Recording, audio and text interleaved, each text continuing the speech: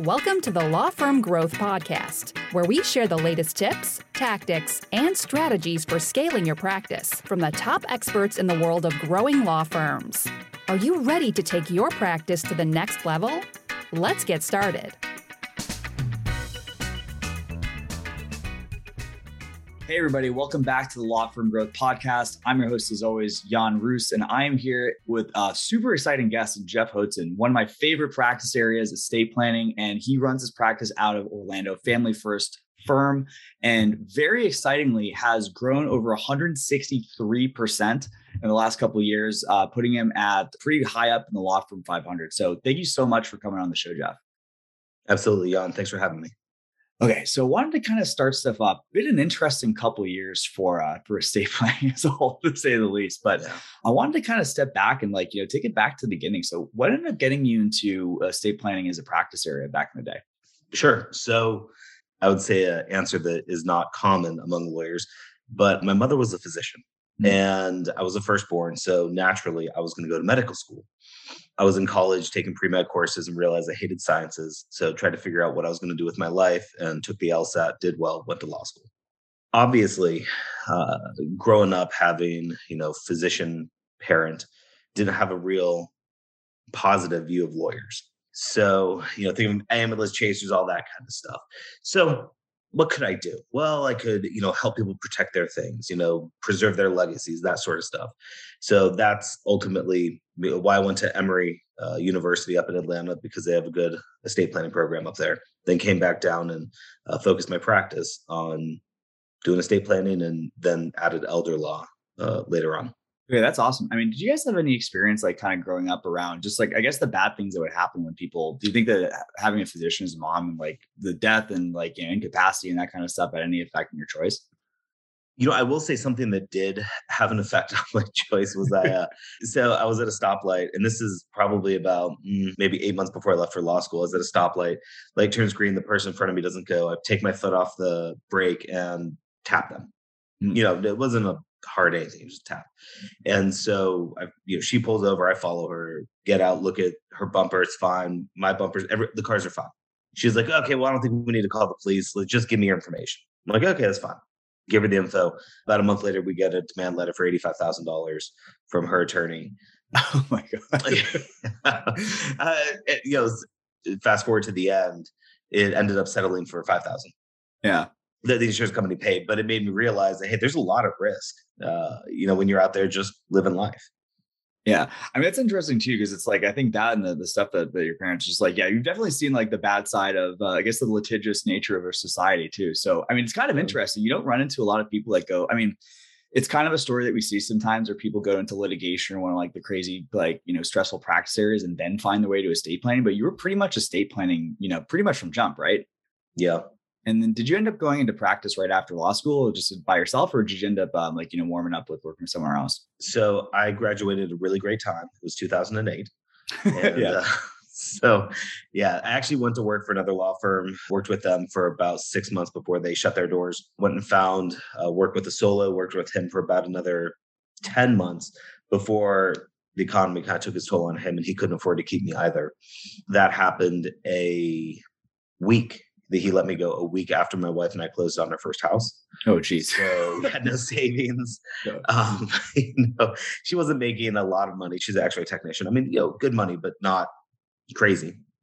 So, it was enough to kind of pay our base bills. And while I tried to figure out what I was going to do next, looked around, the economy was hemorrhaging lawyers.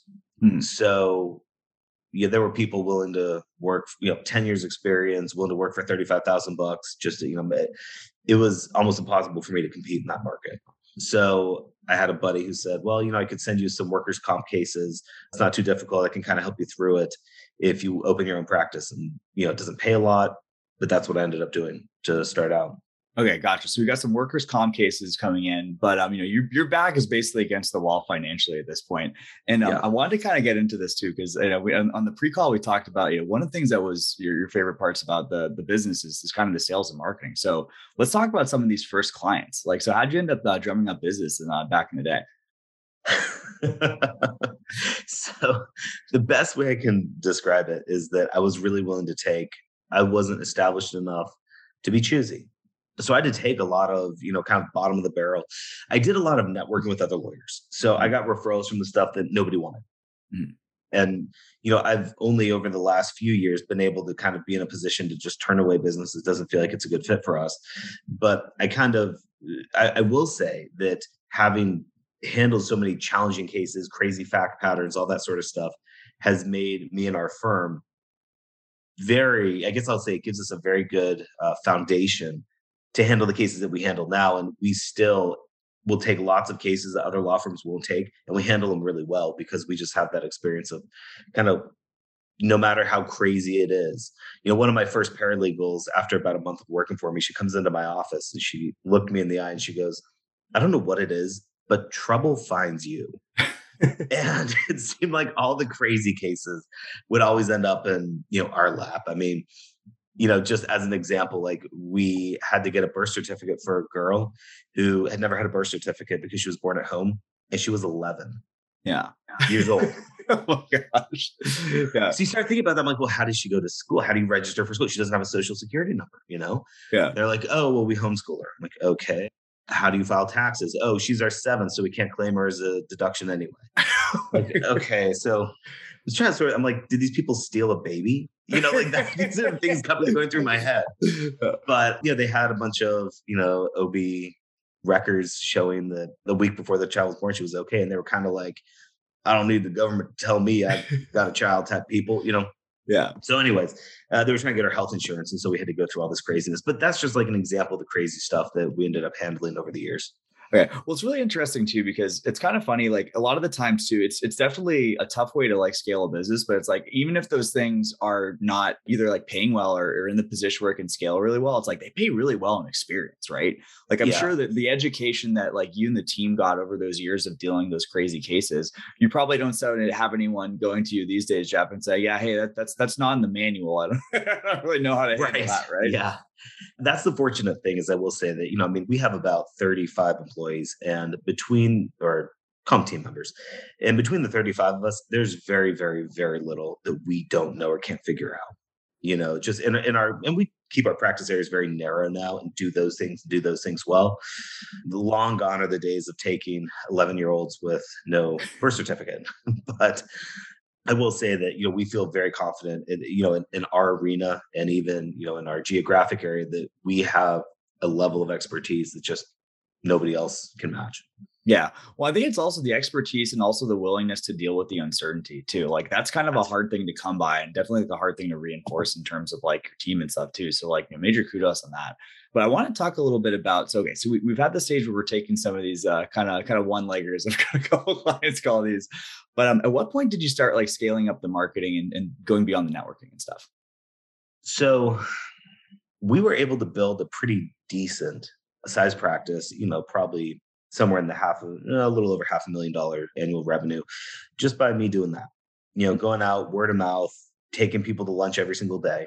That was probably my main form of marketing, was just taking people out to lunch and connecting with them.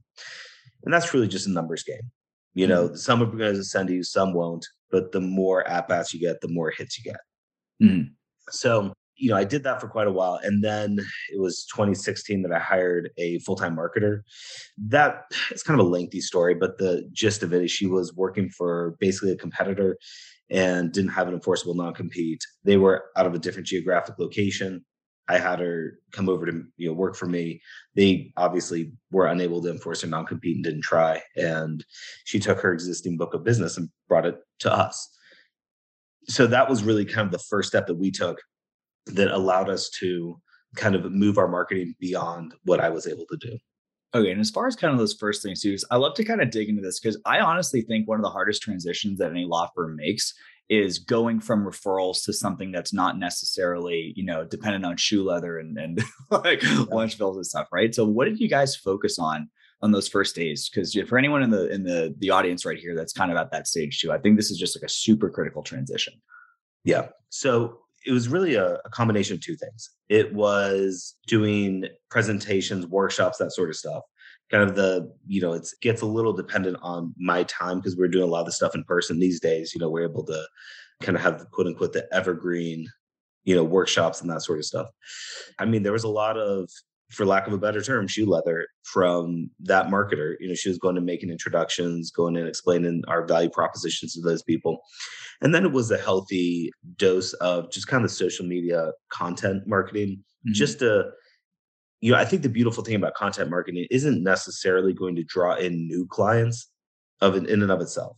But I do believe that it has the ability to bring in referrals from existing clients by keeping you top of mind with them, reminding them of what you do on a regular basis, whether that's social media or newsletters and things like that, to stay up there so that when they do have a friend or family member who has a need that you can solve, they're thinking, oh yeah, I just heard from Jeff, I got the guy for you.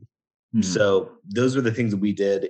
We have on and off used some online marketing companies, vendors, had kind of mixed results with that. We're in the process of taking another swing at that right now, but that's kind of something that's is very much in the works. So I can't sit here and tell you, oh yeah, we've had X level of success with that. Yeah.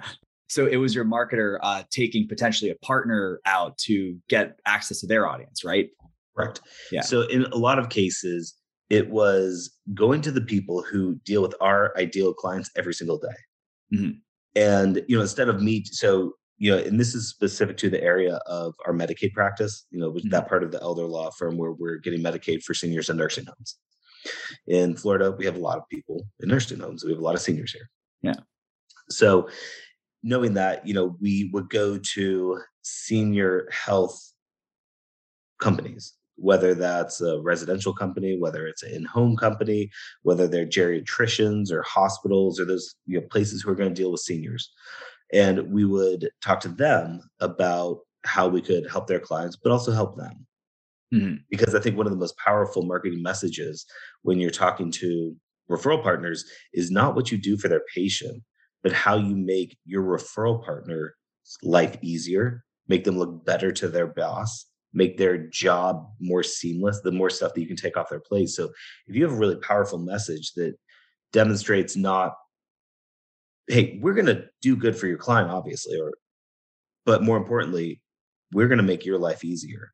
That becomes a very compelling message and, something that a lot of people bite onto. Well, yeah, it's interesting too, because if you have a situation where it's truly complementary, it's people are coming to you for the same reason that they're coming to a lot of these same people, right? It's they want to be taken care of. And whether that's, the person who's going to be changing their sheets and maintaining their, their apartment, or it's, their legal needs and making sure everything's taken care of, both of you guys benefit from having that kind of a situation, which is super cool. But I also think it's really interesting. These seem like a lot of kind of non-conventional things, because when we talk to estate planning attorneys, a lot of times it's really, block and tackle, financial advisors, accountants, that kind of stuff too. But did you guys have more of and how did you guys kind of adapt the strategy to these a little bit more unconventional partners, so to speak?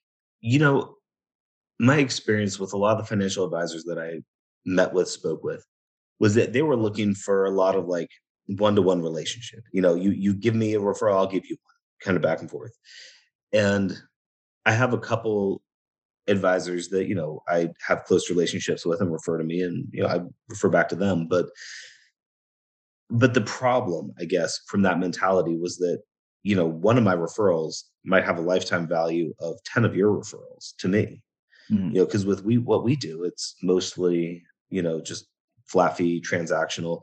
Yeah, there may be updates down the line, but that's questionable. So I just did not feel like the volume that I was looking for I could get from financial advisors, CPAs, any of that sort of stuff. And I should say, I wasn't able to do that. I'm sure some people are, but where I wanted to grow, I didn't think I could do with just those advisors, which prompted me to look to, hey, what are other areas that we can grow referrals in our services? And, with the Medicaid/elder law side of things, that was a much more untapped market, if you will. There was a lot of opportunity there, and there weren't a lot of people filling that need. Yeah. Well, it's interesting too, because like, if it's kind of a one-to-one sort of situation, like, you're not really getting any leverage on that relationship. That's just taking people out to lunch with extra steps at that point. Right. Yeah. But, maybe connecting the dots a little bit on some of the content marketing stuff, which I didn't follow up on last time, but like, having that intermediary step, right? So it's like, you've got the social media we have, and I definitely want to dig into how you guys have gotten that apparatus up and running and under control for itself. But it's like, it's so much easier to say, hey, check out this presentation, check out this blog post, check out this video, then, hey, like, you got to have lunch with so-and-so, because there's pressure on both sides of that too. Like, it's not convenient for you guys from your time. And it's also like the person, like, look, they know what's going on. You set up an appointment with somebody and, Sure. you kind of get the opportunity to have a little bit more of a date before you get married for these situations. But okay. So I want to kind of dig into the content stuff too. I'm super fascinated about the presentation stuff. So when you ended up getting these things together, how'd you end up developing your content for that? Was that something that you guys had been working on for a while, or like, how'd you end up getting a presentation that worked for you? Oh, it was horrible at first. Okay, that's how Everything else that was terrible.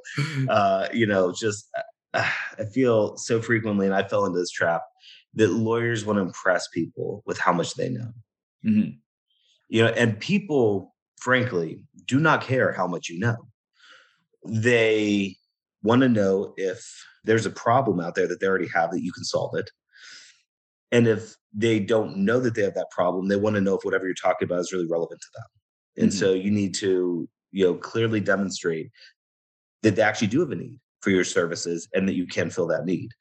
So at the beginning, I'm just up there like trying to be a law school professor. Right. And sure, we had great attendance. Everybody said it was super informative, but we weren't getting a lot of conversions.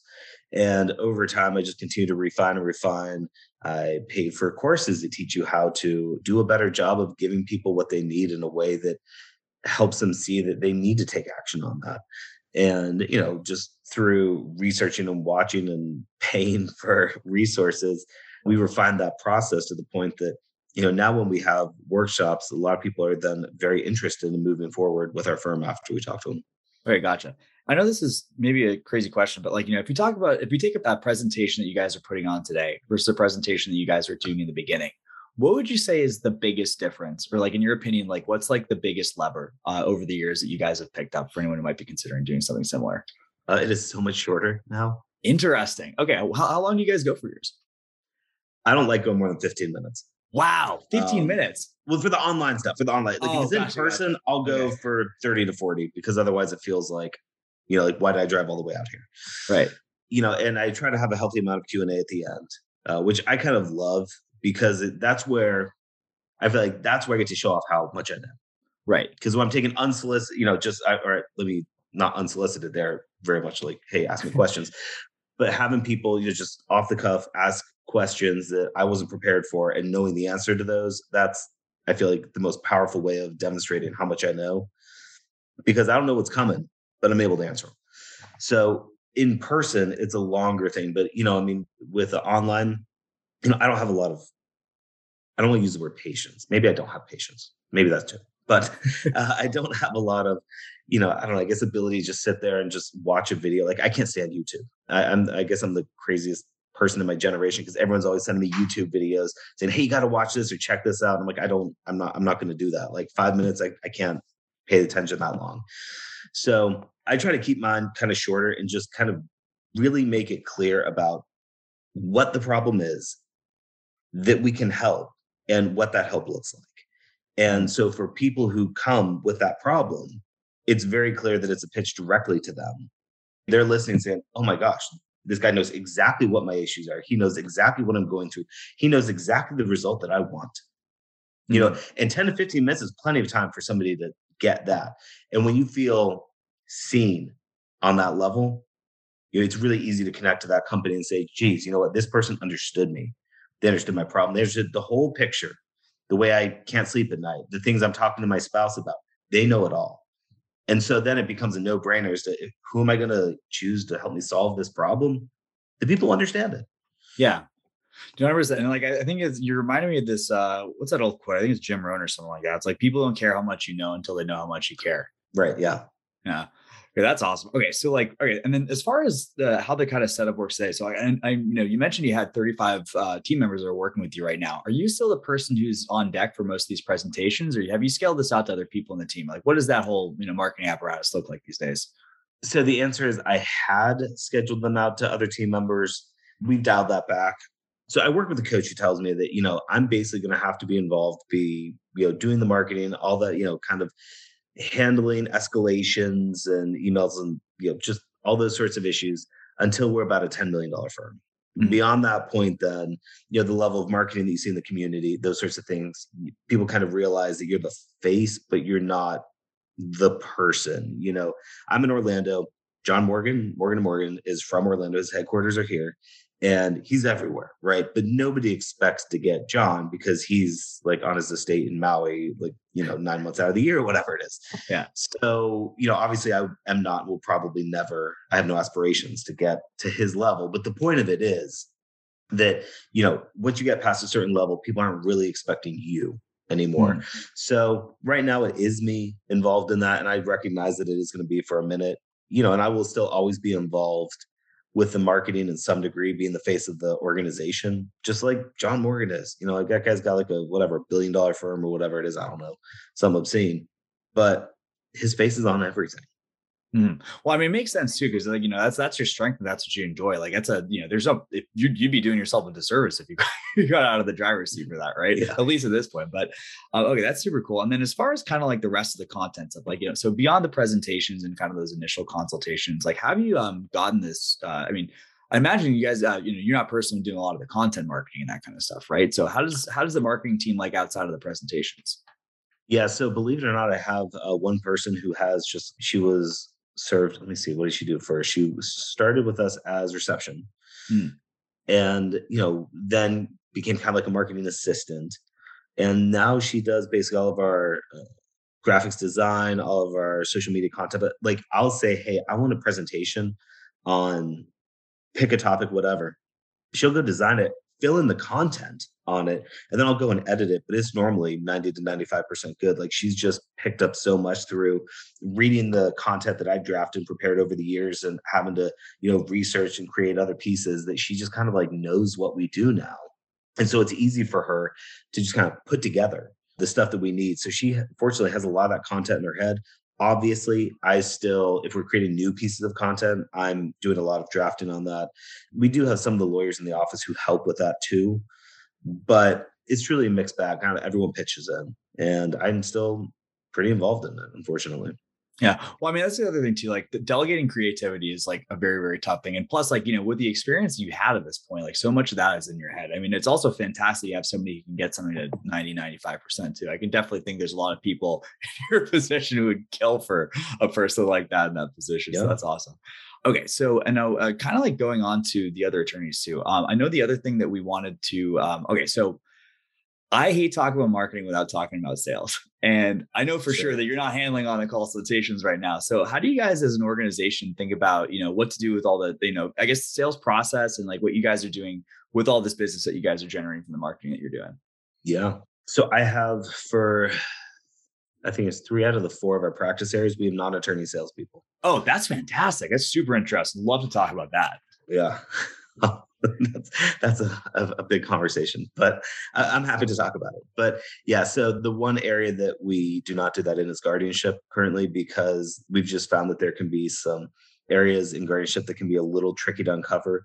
And our lead guardianship attorney wants to be kind of selective about what guardianships we bring on, especially because, we are carrying, I think, somewhere close to about 350 open active guardianship matters.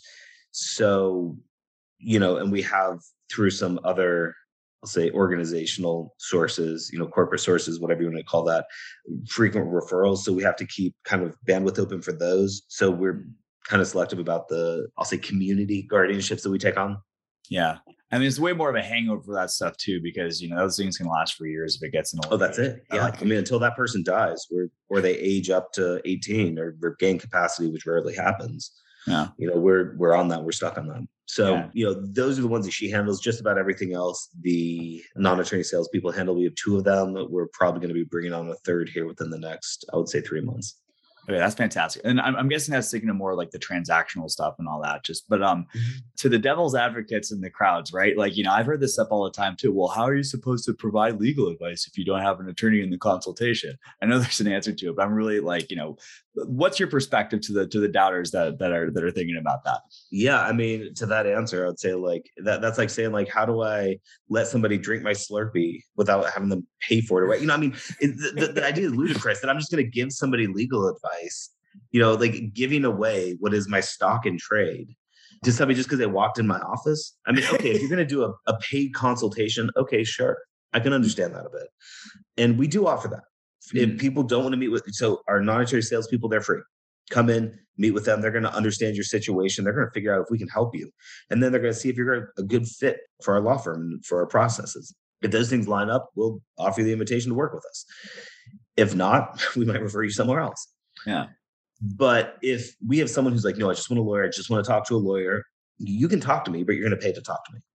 So the vast majority of people choose to just meet with the non-attorney salespeople. We call them client needs coordinators.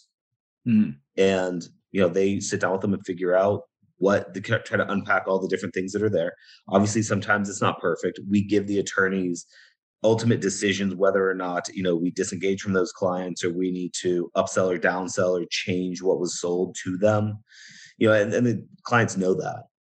But it takes, the way I look at it is when I have an attorney doing a sales, that is the most expensive salesperson I will ever have.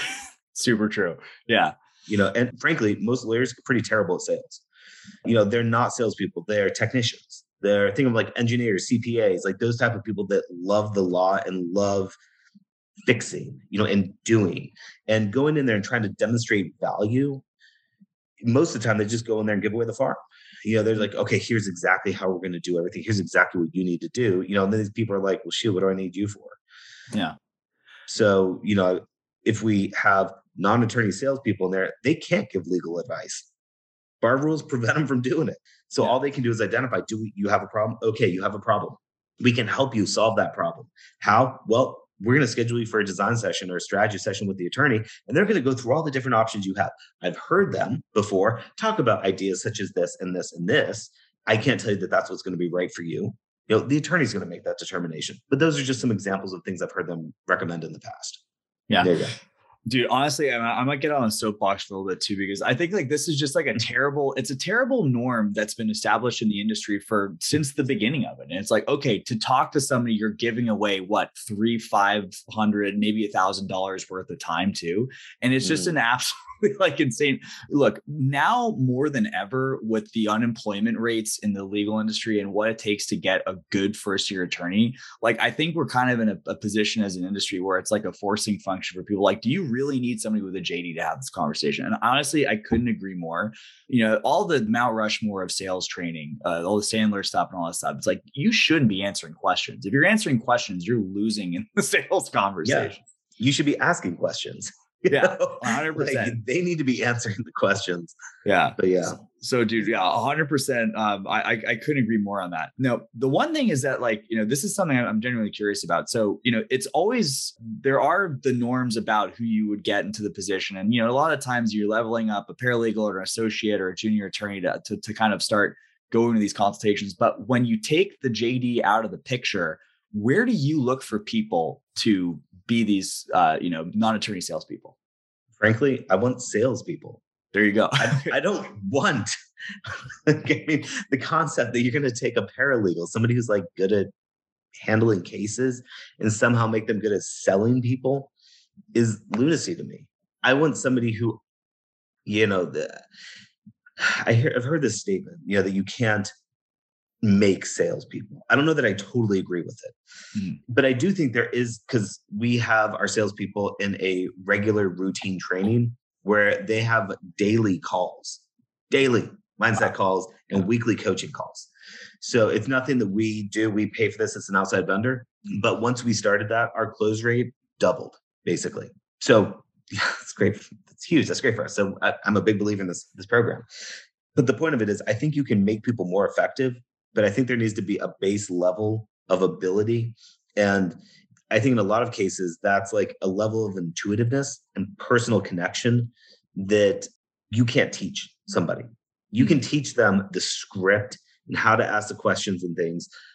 And I've done that. Like I had a lawyer who was a very junior associate. He was basically right out of law school. We hired him thinking, we could give him, train him right and everything. And it didn't work out. Okay. But go in there, he'd be dealing with probate consults and he'd be asking questions. And the answer would be like, oh yeah, my mom just died 3 days ago, whatever. Be like, oh, okay. And so did she leave any, like, bro, what? Yeah. If you don't recognize it in that moment, you need to be like, oh my gosh, I'm so sorry. What? And like show some empathy, connect with this person. Like they just lost somebody who's incredibly important to them. And I get it. He's trying to make sure that he collects all the information he needs to make sure he can prepare the documents. But like, that's not enough. Yeah. And you can't write the script for that. You can't write the script for that. No. I can't tell you how to be compassionate. You either get that or you don't. And for me, I don't know if you're familiar with the predictive index or not. Is that DISC? It's like a person. It's like DISC. It's more involved in DISC. It's in my opinion, better than a lot of other personality things out there. But I have a social factor that, so one of the things is like social or like kind of like independent factor. Mine's like, I'm more social than like 99% of the people in this world. Mm-hmm. It's why I can never shut up. I'm just constantly talking, I'm just sure I drive people nuts. But the bottom line is like, I connect with people and I want to connect with people. And then the whole legal aspect of it's kind of like an afterthought to me. Mm-hmm. So I enjoy sales. I enjoy connecting with people. It's just a terrible use of my time because I need to be spending it in other places. Mm-hmm. But that's what we look for. People who have at least enough of a social factor that they're going to be able to connect with people like intuitively. And then if they have sales experience, perfect.